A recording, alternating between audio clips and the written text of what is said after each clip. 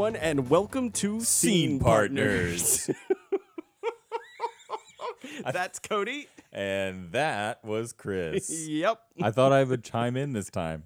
You've gotten to say Scene Partners every time by yourself. Oh, that was so great. Thank you for that. A treasure to unwrap. It was so unexpected. There you go.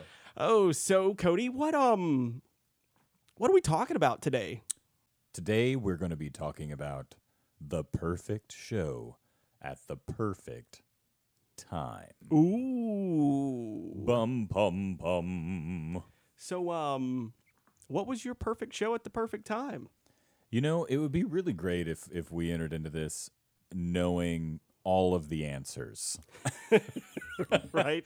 You know, thinking about the perfect show at the perfect time, there have been quite a few of them, I feel like. You know, I like to think for every production that you do, that you learn a little bit more about yourself or about, you know, the world around you. That's not the case all of the time. Yeah. But I think for the most part, you always are learning something. So in a way, they're all the perfect show. But I think for me, whenever I was younger, the very first true, I guess, dramatic, more modern play that I had ever done was actually Angels in America, and which is a play by Tony Kushner about the AIDS crisis in 1986. And we've talked about where we've grown up in our upbringing, and I feel like I wasn't sheltered in any way, but we definitely grew up in a community that was not super accepting of different ideas and those kind of things. And growing up with my particular background, it was difficult to think about doing this show. Yeah. Which is kind of strange to talk about now just because of where I'm at. But, you know, as individuals, we all grow and we change and we learn. I was very young. I might have been 20 at the time, and 19 or 20. And I'd gone in and I had read for this show, and it seemed really cool. I really loved all of the writing and stuff, and I thought the script was really interesting. And I remember getting the part and being terrified. I got cast in the role of Prior Walter, which is the character who actually has Legionnaire's disease, and he is dying, and he's also a drag queen. And so that was for me, it was very difficult to try to figure out, like, okay, can I do this show? Like in the beginning when I was just auditioning for it, I remember thinking, oh, this would be really cool. And then I got it and was immediately terrified. And I remember having a dream that we were doing the show, and this was like the night of. And, you know, times were definitely different back then. I mean, gay marriage wasn't even legal at that point. And I remember I was just had a dream that night after being cast that somebody in the audience had shot me while I was on stage. I know. I don't know. And this is probably like super deep to talk about. This is like really heavy way to start the podcast, I guess. But so I woke up the next day and I was really, really afraid about doing this show. And I called the director. I'm sorry, I said I called. I was way more chicken. I sent an email to the director and said, I don't know if I can do this. I'm kind of panicking about it. I think I might have to pull myself out of the show. And I can only imagine now, being who I am, getting an email like that, I would have been so angry. Right. Just been like, excuse me, I just spent so long casting. I also just gave you this amazing role. Right. I mean, Prior is such an amazing role.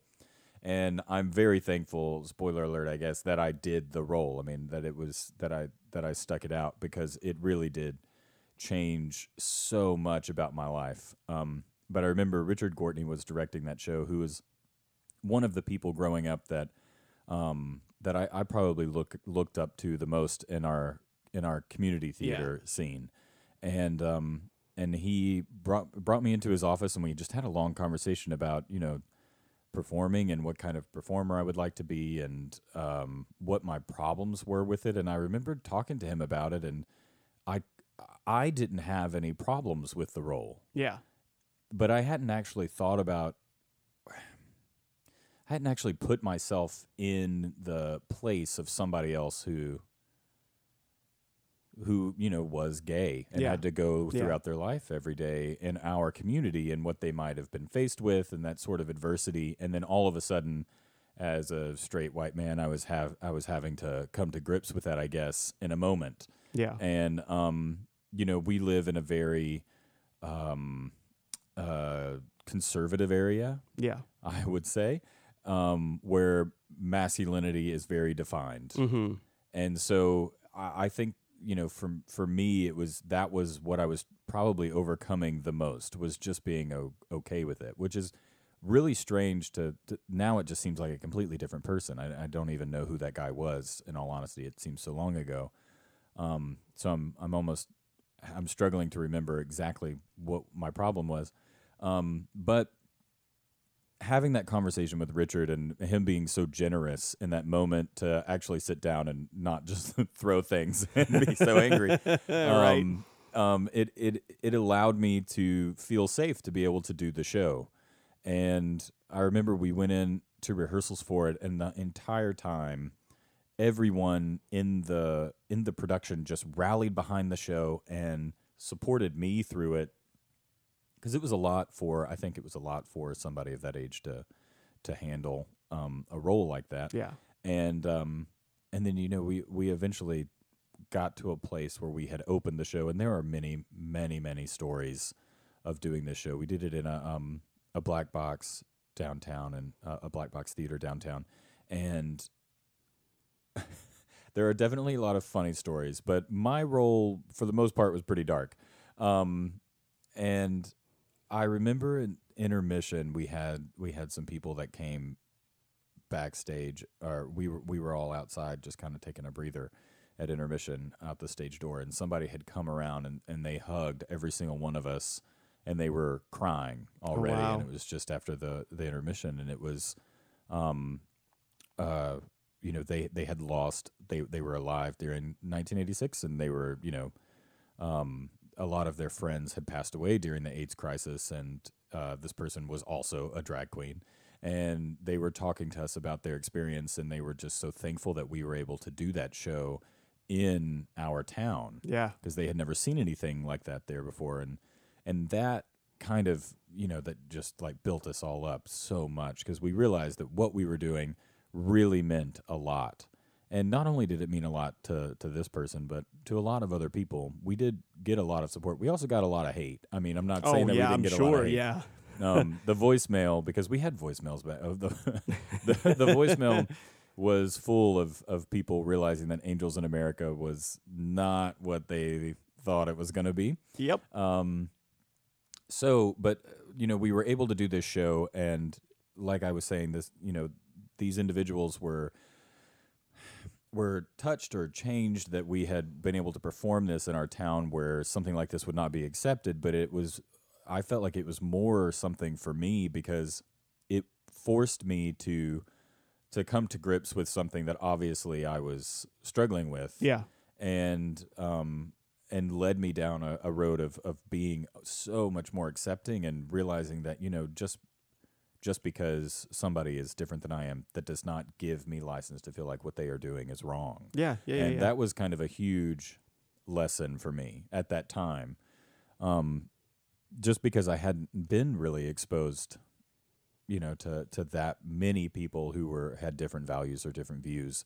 And then also realizing that, there is something that can be, that I can garner from that. Yeah. I don't know. That I know was super heavy. But so I'd say the perfect time, because I feel like if I would have continued forward, I don't know if I would have become the person that I am today. Yeah. I don't know if, because it was at a younger age, and it kind of forced me into confronting some demons that obviously I needed to confront. Oh, for sure. And now I don't know what would have happened if I wouldn't have done that show. It also taught me so much about the power of doing a show that is for social change, I guess is the best way to talk about it, which I feel like fuels so much about what I do now in my career. I wish that every show had that exact same feeling and experience, to be in that cast and to see the audience, just feeling that love and acceptance. Every show would be amazing. And also knowing that when people leave, that they're going to talk about it, and maybe they're a little different. I remember my dad came to see that show, and my mom didn't, which I was okay with. Yeah, right. I was okay with. There were certain things in there I was like, I'm all right with mom not seeing this. But my dad came to see it, and I remember he sat on the front row, and I was just really hopeful that he wouldn't have done it. Because we were in a small black box. I was like, oh, he's just right in my so face. Intimate, and you can see him and everything. And there were just certain things that I would never want to be doing in front of a family member that I got to do in that show. And afterwards he came up and he was a lot more generous than I thought he was going to be. Really? I remember being a little like, ooh, what's this going to be like? But he was a lot more generous. He said, this may not have been exactly my cup of tea, but I thought that everybody did a really great job, and it seems like this show needed to happen. Yeah. It's like, wow, that was a lot. That was a lot to hear, I think, for us. Later, whenever they saw me in Rocky Horror Show, it was a very different situation. Obviously, I had very changed. different opinion. Yeah. I don't know if that show was the perfect show at the perfect time. Right. But you know what's so great about that is it changed your perspective, and it got people talking. It's true, yeah. And I think you never want people to walk away feeling indifferent. Of course, yeah. You want to. I think that's the most powerful. I don't know. I was going to say weapon, but I don't think it's like a weapon. I think it's unless you think it's like a fight. But it's theater's most powerful gift, I guess, that they can give to people is just. And I think that we've talked about this before. Just that going to see a show opens your mind up to new perspectives, and in that instance, I recognize and fully know my own ignorance whenever I walked into that show, and everything that show taught me.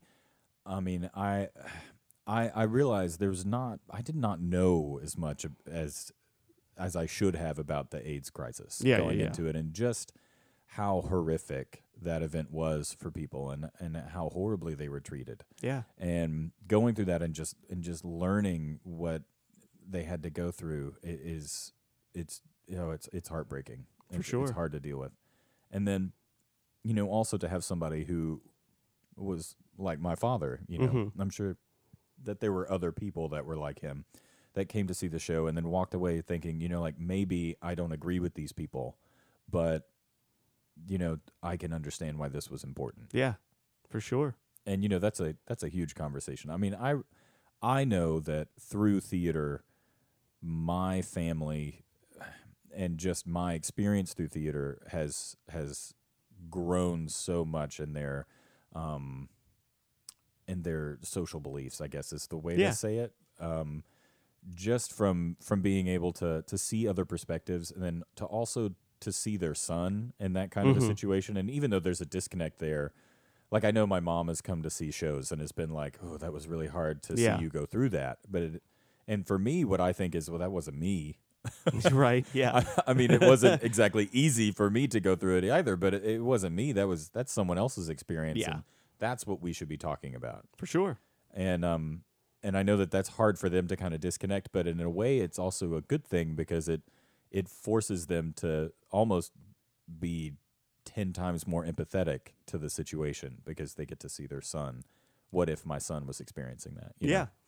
Well, what about you? Do you have any perfect shows at the perfect time? Well, yeah, I previously talked about that in maybe our first or our prequel episode about how I was going through a really depressed state because I went through this really messy breakup with this person and some other life circumstances. Like my grandmother had passed away, and it was the person that I was like really closest to. And I thought, well, maybe this whole theater career is over. Man, this is a really heavy start to this episode. Hey, but not everything. It's almost like when you talk about improv. Improv doesn't always have to be funny. Yeah, true. It's just about it's real life. It's You just improv. have to like figure out, figure the path. Just Right. be honest and truthful, And- I guess. When we did Mary Poppins, it was also this twofold thing where I was terrified of doing a musical because I'm not trained to sing, Yeah. to dance. I only learned acting. Well, that was it. And anything out of your comfort zone always Yeah. in the beginning. I mean, I don't care who you are. It's going to be scary. If it doesn't scare you, something's yeah. wrong with, I don't know, your adrenal glands or something. And then I came into that rehearsal process late, kind of like because I think you had flown in or something to be a part of the show. Yeah, I came in like 2 or 3 weeks, 2.5 weeks before the production. And I was right before you. Yeah, So- I didn't know that. I was learning everything last minute because they had a bunch of people like back out again. I do remember looking at you and thinking, why don't you know this tap dance already? I know that they've taught this to you. And you were just over there joking around. I was like, oh, what a jerk. Yeah, no. And now that you know me, you're like, this dude can't dance to save his Yeah, life. no, now I know. But it was one of those things where I was just a background player, sort of filling it, being the texture to the scenes. And having all of those people who were this built-in family already accept me and then allow me to be a part of that process sort of really restored me. And I had this imagery in my mind of when you like fall down a hole or something and you like climb and you're starting to get towards the light and you can see like the break of day through it. And that's just how that moment in that show I compare that to, because all of those people, all of those kids that were in that show, I'm still very connected to, and I still like to follow them and see what they're up to, because to me that was like the first family. And to be I honest, had. they're not kids anymore. No, They're I know like in that's what's college. crazy. They're all adults. So, in kind of keeping along with that, have you ever had your life kind of match a show, like it reflected? Oh my goodness. Yeah, like your life circumstance, like something that's you're Yeah, it like experiencing. mirrors what you're going through on the stage. I feel like, there's got to be a time. There's got to be a time whenever it was the same, like this. I mean, definitely, maybe not. Well, I was gonna say not Greater Tuna, but in all honesty, where I grew up, it was pretty much that was Yep. pretty much where I grew up. I don't know. I don't know if I have a quick answer to this question. You don't either, do you? I do. Oh, I do. you I do. can answer it real quick. I shouldn't have doubted you. I should have just thrown it right back to you. Also, I would like to say before we move on to this next question that Chris can tap dance, and maybe he couldn't, but he was worked really hard, and he at least knows one tap dance, and you'd never know. And he's gonna edit that out, That's the problem with not being the editor. right? Okay, Chris. So, what was a time where your life circumstances matched that of the show? Previously I had spoken about the Diary of Anne Frank. Oh, right. Yeah. And that show, it was sort of the beginning of the end of this relationship. That relationship that was so horrendous that kind of brought me to that depressive state, but it had put me in a place of isolation. And I was isolated, and I played a character that come on like an hour into the show where everything is established. All of these characters are ready to rock and roll, right? So I sat backstage by myself a lot. I was the last one to get makeup on, to get everything done, ready to rock and roll. And it was that isolation that gave me sort of that character. I could instill that within the character, and I could be lonely. I could be, and it was just one of those weird circumstances and things where I felt that character so much that these people didn't like him. The audience doesn't like you. You're going through this thing like all by yourself. You don't want to talk about it with anybody because it's a breakup, right? Yeah. You know, you're just like trying to process. You're in this headspace. And it was this really cool thing that I look back now and see. Yeah. Perspective. Yeah, is you get a that beautiful perspective, thing. and you're just like, wow, this was an incredible experience that life was prepping me for. Mm-hmm. I was being put in a situation to do this thing, to be a part of this, to be made for this role at this time. Yeah. I mean, it is an interesting idea. It almost feels like sometimes you get put into a part and you're like, it's almost like I had to go through these experiences so that I could portray this great story Yeah. so well, you Yeah. know, and if I wouldn't have gone through that, I would not have been able to play the part. So almost, Right. I maybe this is just really theatery, but I mean, does that mean that your breakup was a good thing? Oh, for sure. I mean, we know no, you're yes, 100%. Yes, it was very much a good thing.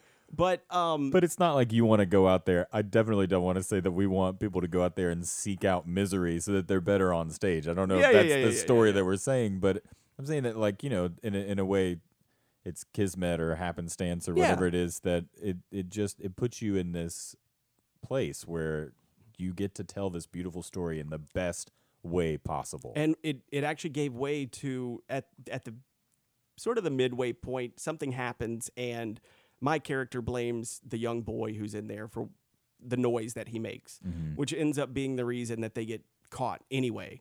But the night of the opening of the performance, that boy like helps me up because I fall down or something, and he helps me up, and I just remember shoving him back and just yelling at him, "This is your fault."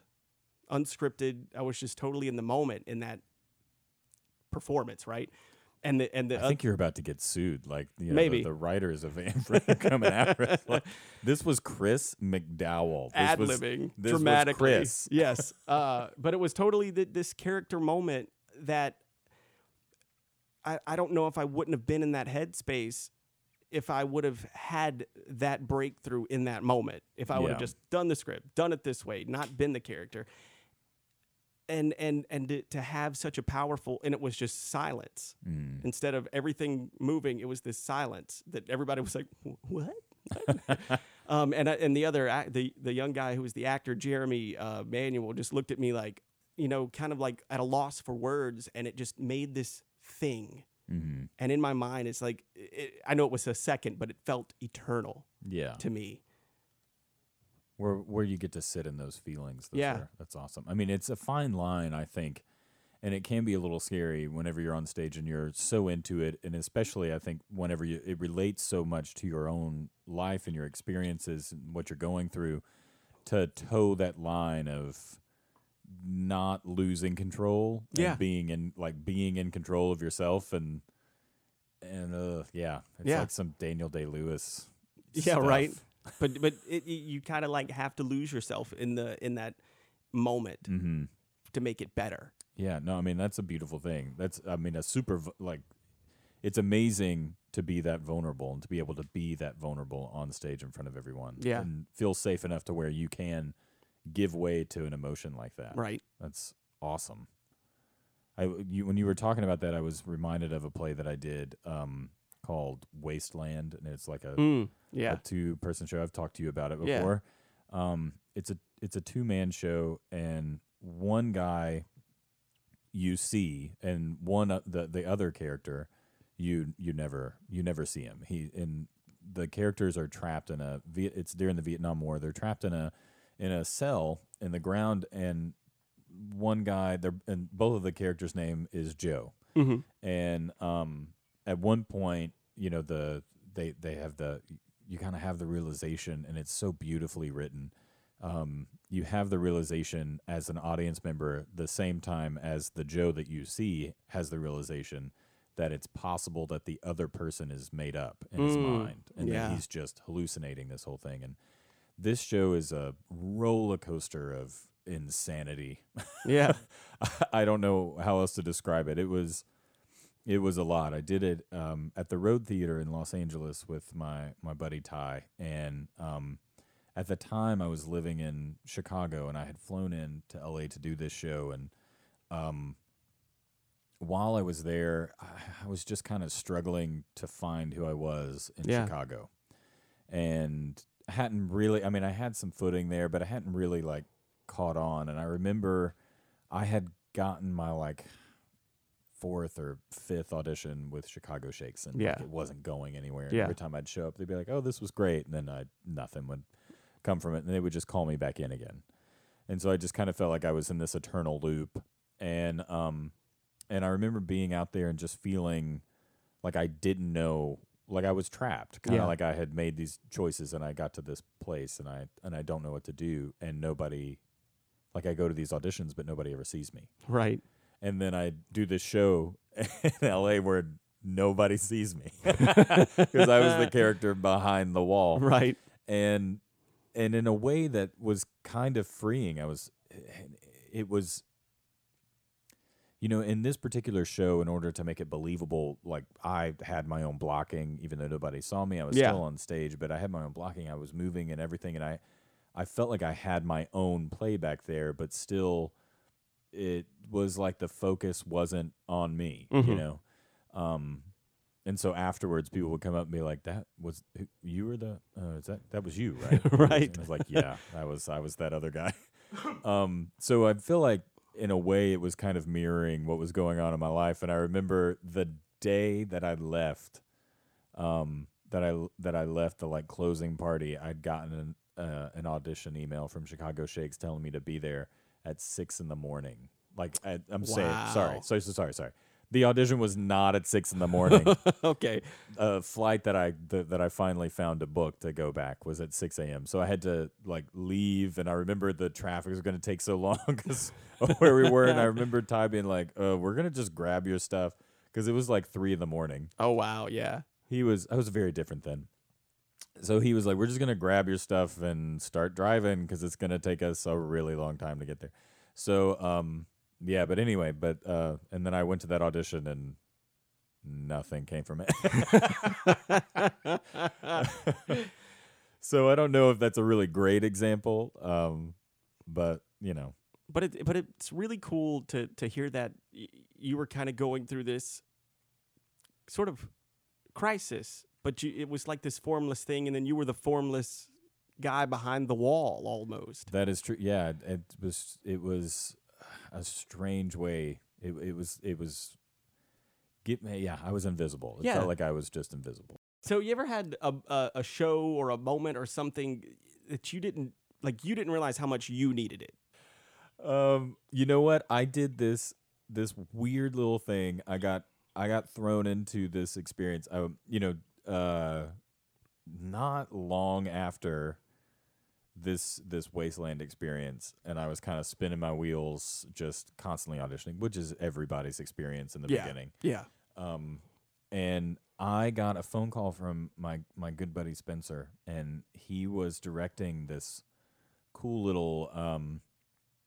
It was like they were trying to create a new type of theater experience. Yeah. And so they were going to do these one acts, and then you could go walking through this really hipster neighborhood and in Chicago, and see like visual art, Yeah. like sculptures and weird live frozen scenes from each play, and which was kind of neat. So you'd watch it, and then you go around and you'd see all of these art installations Yeah, everywhere that reflected the pieces. Well, the guy that he had cast in this show, it was called Paperclips. It was about these homeless people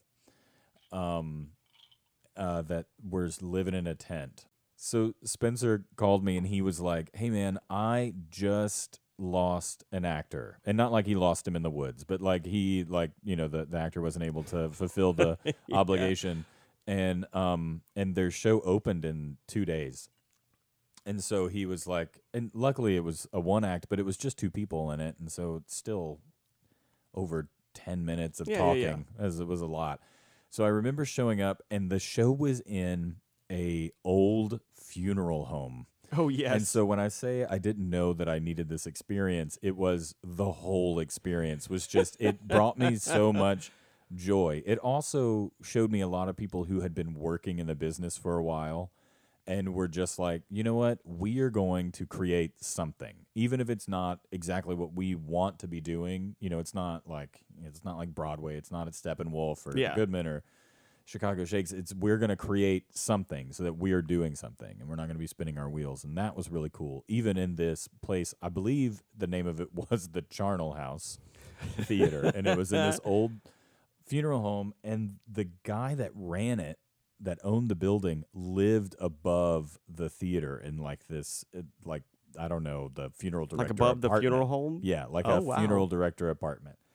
And while we would be downstairs doing the show or rehearsing, he would come downstairs and he always had like a 40 in his hand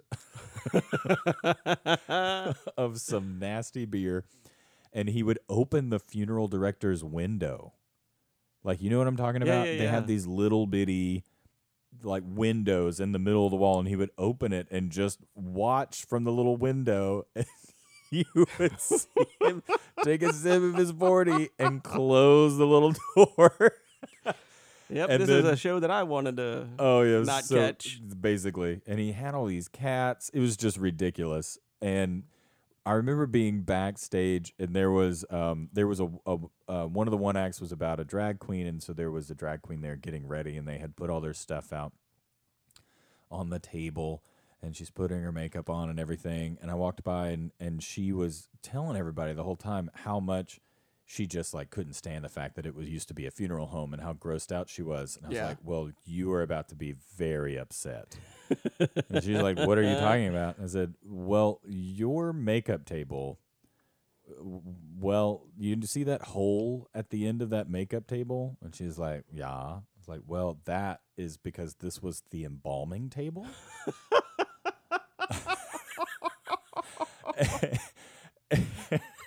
And oh my goodness, makeup. You want to talk about like makeup everywhere, like confetti, screaming. That was a very bad situation. I had to apologize to everybody because she refused to come back that entire night. So she didn't do the show that night. She was out. She was gone. She hit the road. The green room was also. You notice I'm not talking very much about the show. It wasn't the show. It was the overall experience of how much I needed it.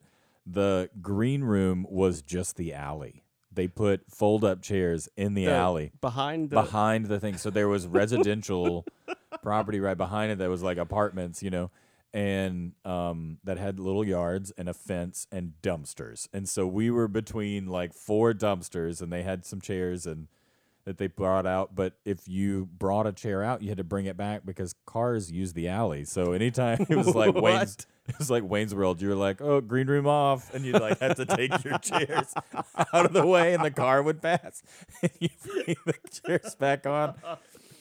But you know, all of those things to say that experience, even though it was so ridiculous and so many aspects of it were just crazy, and the fact that I did learn this show in 2 days or whatever, it kind of brought me out of that funk in a way of being like, yeah, you know what? There's stuff to do. Yeah. No matter what.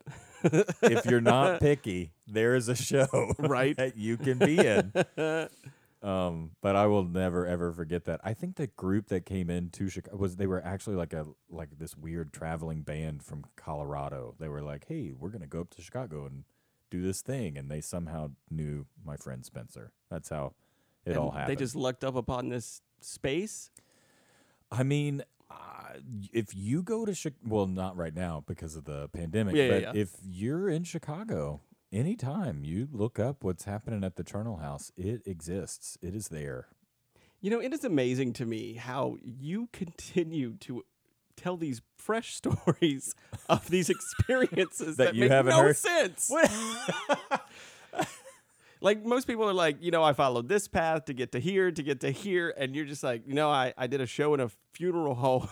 Well, I went to L.A. better- to do a a show better behind show a was- wall. Well, it wasn't saying it that way. And it then you makes me- previously were this fake sommelier for wine. You do what you gotta do. You do what you gotta do to survive in this business, in the name of exposure. Yeah. we didn't even get into me doing 50 Shades of Shakespeare in the attic of a gay bar. I'm so sorry. That was like a whole experience too. Is that the one that you feel like you needed though? Did I need that? I did not need that. I mean, maybe I did. It was I needed it for a humbling experience. It brought me humility. Maybe that's all of these stories. That's the answer. That's how we're bringing it back. Who did you play? And what shows did you perform at that 50 Shades of Shakespeare? I played every role.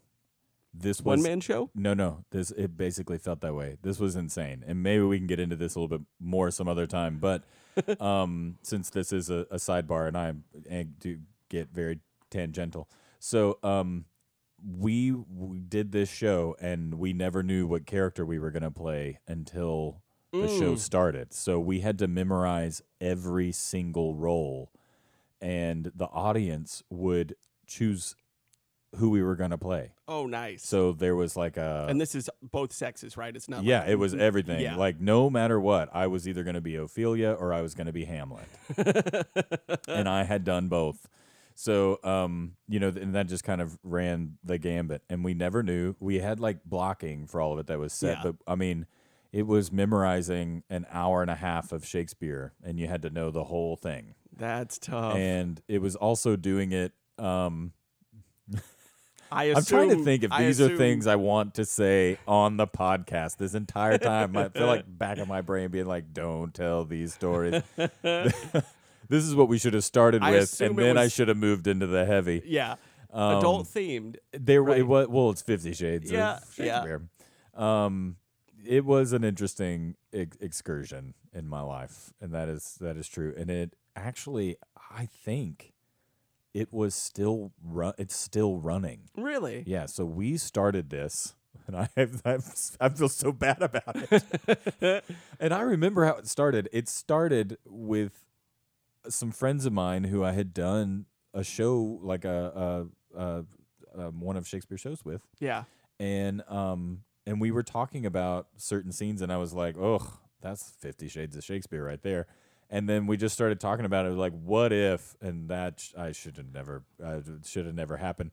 So again, this is a you thing. It was a me thing, and I mean, I can't take full credit for it. There were other people there that were also egging it on. Yeah. I was going to say agging it on. I don't know where that came from. It was agonizing.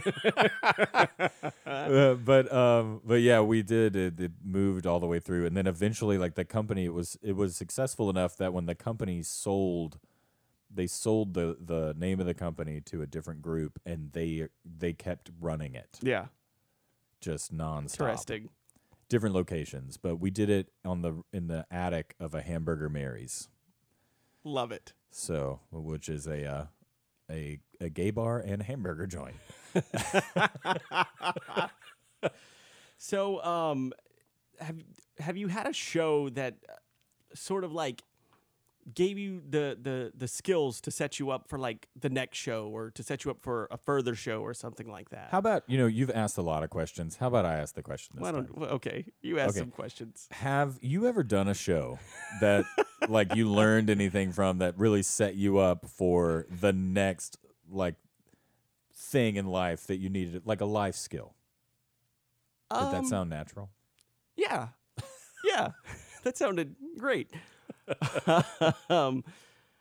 When we did Much Ado About Nothing, and I played Claudio, it taught me that, being a very young actor, it taught me that you don't have to get to the emotion immediately. Mm-hmm. You don't start off at 11, right?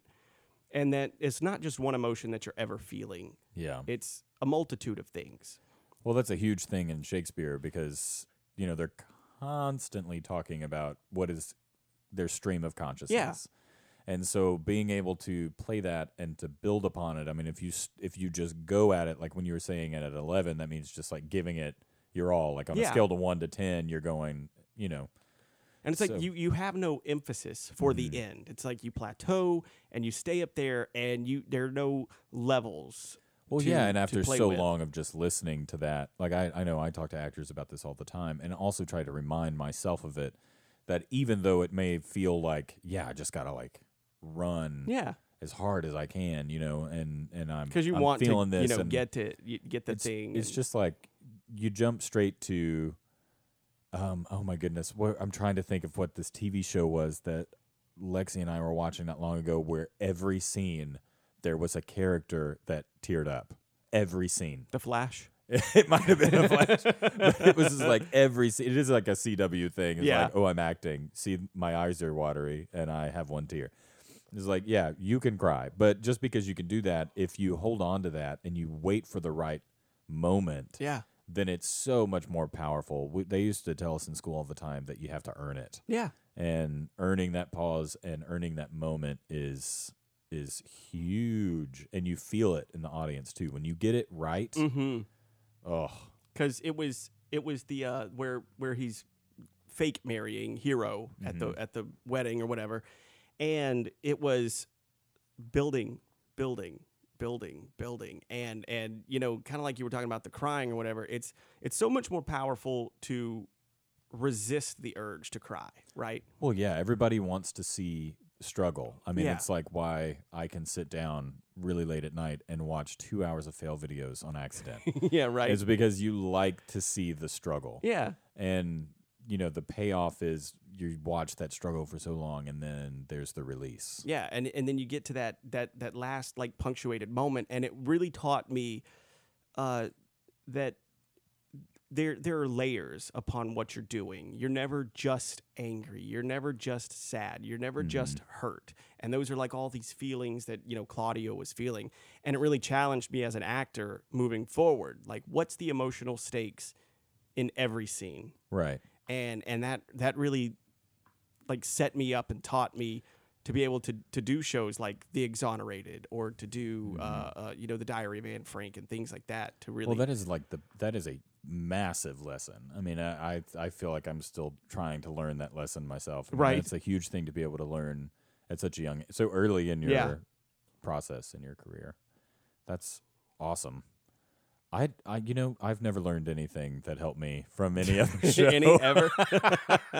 I've never learned anything. You lie. I was in. I mean, I have definitely learned some life lessons. I'm realizing now. All I'm thinking about is the experience, Yeah. and maybe it's just because we haven't been able to do theater in so long at this Oh, for point sure, that yeah. I just keep thinking about, oh, what did I learn from the cast and at that point in my life while this show was happening.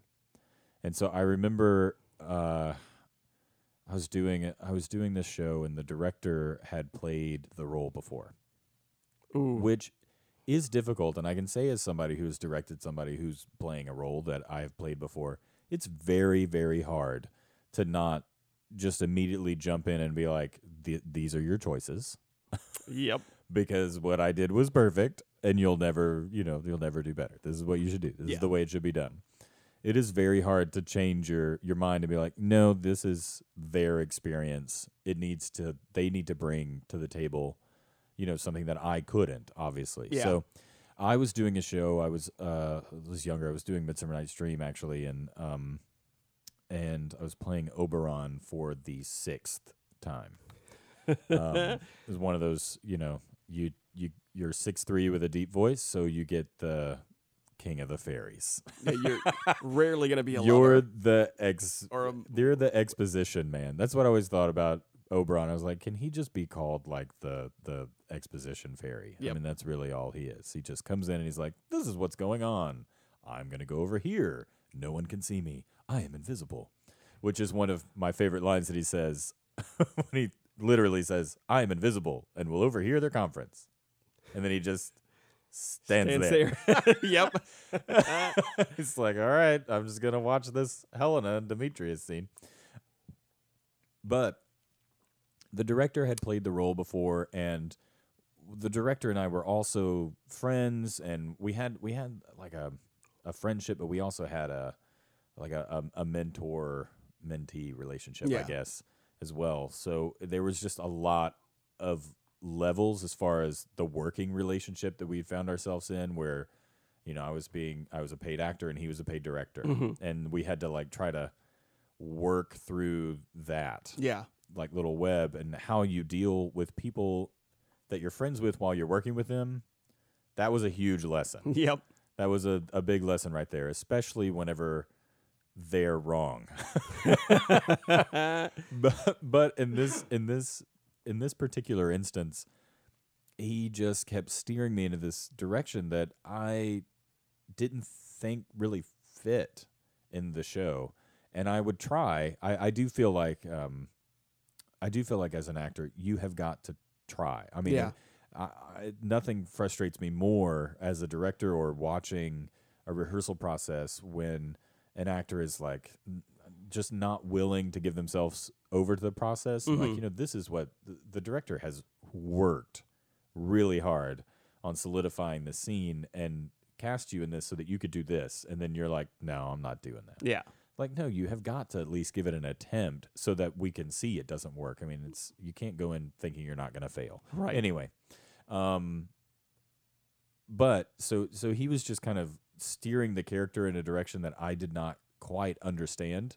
And then I realized that he was directing the character for the Midsummer that he was in, not for the Midsummer that I was in. And that was after a lot of talking about what exactly is the motivation? Like, why is Oberon here? Why is he doing this? What is the purpose of all of these things? And his answers, whenever we would have this discussion, was always not within our concept that he had already given us for this show. It was like, and it took a little while for me as the performer to figure out how to navigate that. And I can't say that there were not some very turbulent rehearsals during this time. And so I think in that way, that show taught me, or that experience taught me how to deal with a combative work environment in a healthy way, not in a like throw a chair and yell at somebody and walk away kind of a way. It's crazy to me that we're so taught and kind of programmed to avoid any kind of conflict at all. Yeah. But it's okay to disagree, and like especially in this case where he was so married to the performance that he was doing. Yeah. And you're not the same actor, and that. And it wasn't the same show, same concept. I mean, all of ours like was this steampunk thing because that's what everybody was doing then. Yeah. You did Shakespeare, you put somebody in steampunk. So. But it's okay to creatively disagree, and like. Not screaming at one another. But come on, man. I don't agree with what you're choosing here. You got to get me through the process of what you're thinking. Well, right, and especially whenever you approach it in a healthy way, where you're saying, "I don't understand. Can you help me understand what you're saying?" Now, it is very frustrating when that person then can't. Yeah, and so then they go to an unhealthy place of just, oh, now I'm angry and I'm going to make you look and feel dumb. Right. Which is not okay. And at this point, honestly, I was a way younger actor and did not really understand what my rights were as a human being. Yeah, right. I was like just so happy to be there doing this thing that I loved. And, most of the time that does give way to people abusing you abusing their position. Yeah. So. For your exposure. Exactly. Yeah. Yeah. But, you say that, and it reminds me of, like, your whole situation reminded me of when we did Greater Tuna, because I know that you had done that with Richard before me, and I'd expressed to you, hey, man, I don't know, like, this is going to be a totally different show. I'm not him. I'm not you. This is going to be this totally different energy. That was kind of crazy, too, because you were playing my role, and I was playing his role. And you never once... like berated me for doing my own thing. You reined me back or pushed me forward one way or the other, but it was never about, I want to mimic the show that came before this. I want you to do the same exact things that I did. You let me like have that creative freedom to form these characters in my own way, which obviously wasn't your experience with that director in that situation, but I mean, it's something that I appreciate as an actor. Like, I had that weight on my shoulders, like, oh man, I don't know if I can live up to what had come before. And I think maybe Well, especially when you're doing a show that, I mean, that show in particular, because it was something that I got to do with, this huge person that was Yeah. in my life, and that shaped my career Yeah. in ways and all that stuff. And now you and I are doing it, Yeah. and after he has passed away, and so yes, there is a lot of weight there, and it was also the first show of the theater company that we just started, so that was even more pressure. And Let me just I say, knew, when we walked out that after all the rehearsal, after all the practice, after all of the prep that we had done, walking out that first night, seeing a amazing. crowd full of people, and you know what, that taught me skills too. Yeah, we should have gone out there. I don't know what I was thinking. We should have gone out there before and just been like, "Hey, everybody, this is our first show. We just opened. We're a little emotional." Yeah, right.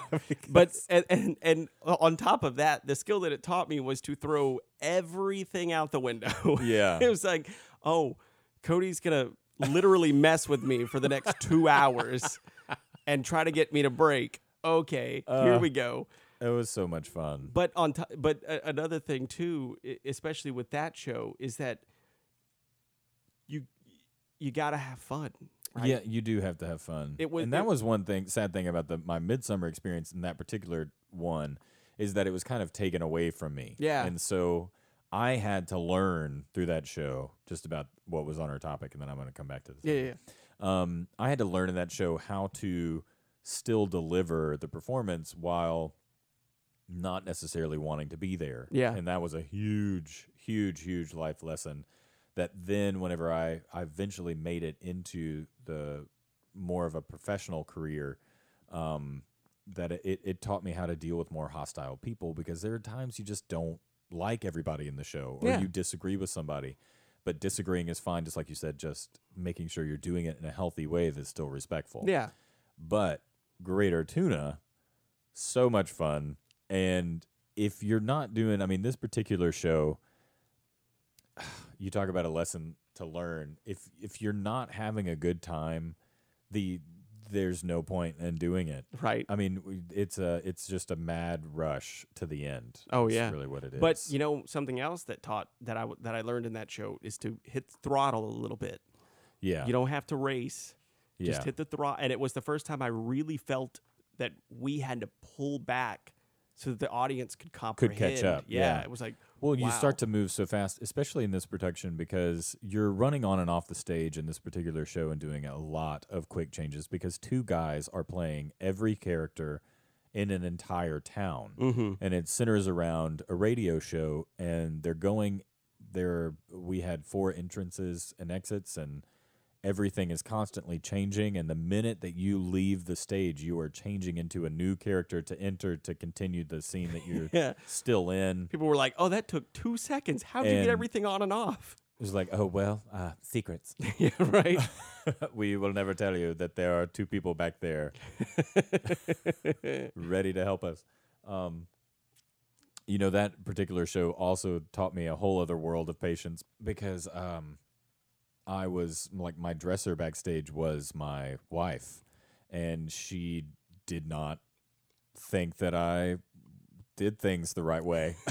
It was so funny because I would walk up, throw my arms up, and let my changer just go ahead and change me. She knew everything. And then Cody would be combative and start swatting I away. didn't think I was being combative. I was just trying to help, but I was not being helpful. And so that was a lesson learned of relinquishing control Yeah. and trusting even my wife in that moment.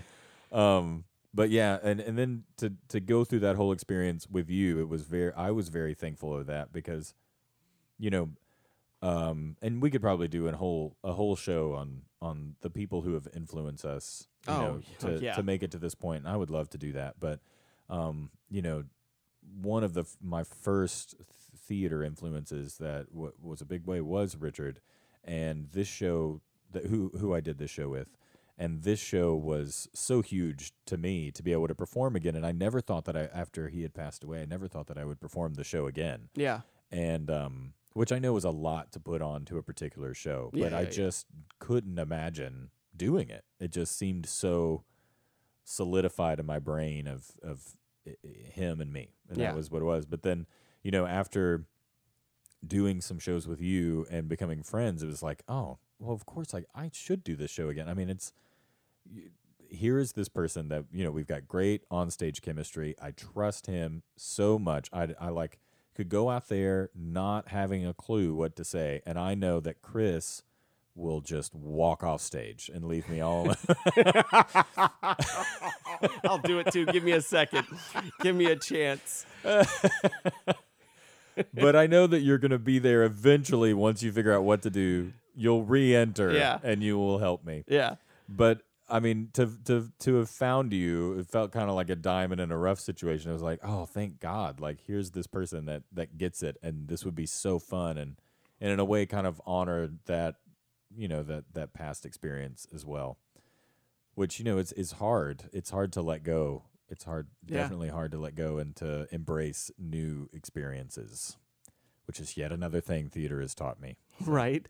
Yeah, because you do a show for a little while, and then immediately after that, you're doing another show, and Right. you're saying goodbye to this family that we had talked about. So, what would you say might be your next perfect show at the perfect time? Ooh, so what I would hope. I thought it was going to be To Kill a Mockingbird, I know. personally. That's, I mean, that really, you talk about the perfect show at the perfect time. That And I feel like especially we could everything just going on do- in our country right now, too. I know. We could probably just do every single one of our podcasts. We could do a little bit about To Kill a Mockingbird. The next perfect show. There is this I've talking a lot about these two-handers, about these two-person plays, Mhm. but it did just kind of like pop into my head as there's this play called Mountaintop, and if you haven't read it, you should read it. It is amazing. It is a play about Martin Luther King, and it's on the day that he was assassinated, and Oh, he's wow. in the hotel, and the show opens. It's so interesting. The show opens with Martin Luther King using the bathroom, which love I know that. sounds ridiculous, Yeah. but it is really awesome. I mean, you just see I don't know. Every show is probably different, but whenever I saw a production of it, they just had the door to the bathroom. You just saw that, that's a bathroom, door's open, and you heard him using the bathroom. And he came out, but in a way, it was so smart because it immediately made him a human being. Yeah. And in that moment, I remember sitting out in the audience and thinking, I always just thought of Martin Luther King as civil rights icon, Yeah. speech giver, This not as legendary figure almost. right, not as like this was a man with real life experiences. Mm-hmm.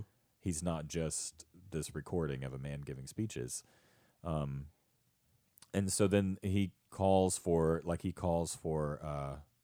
I think at one point he calls for Jesse Jackson to go get him cigarettes, like off stage.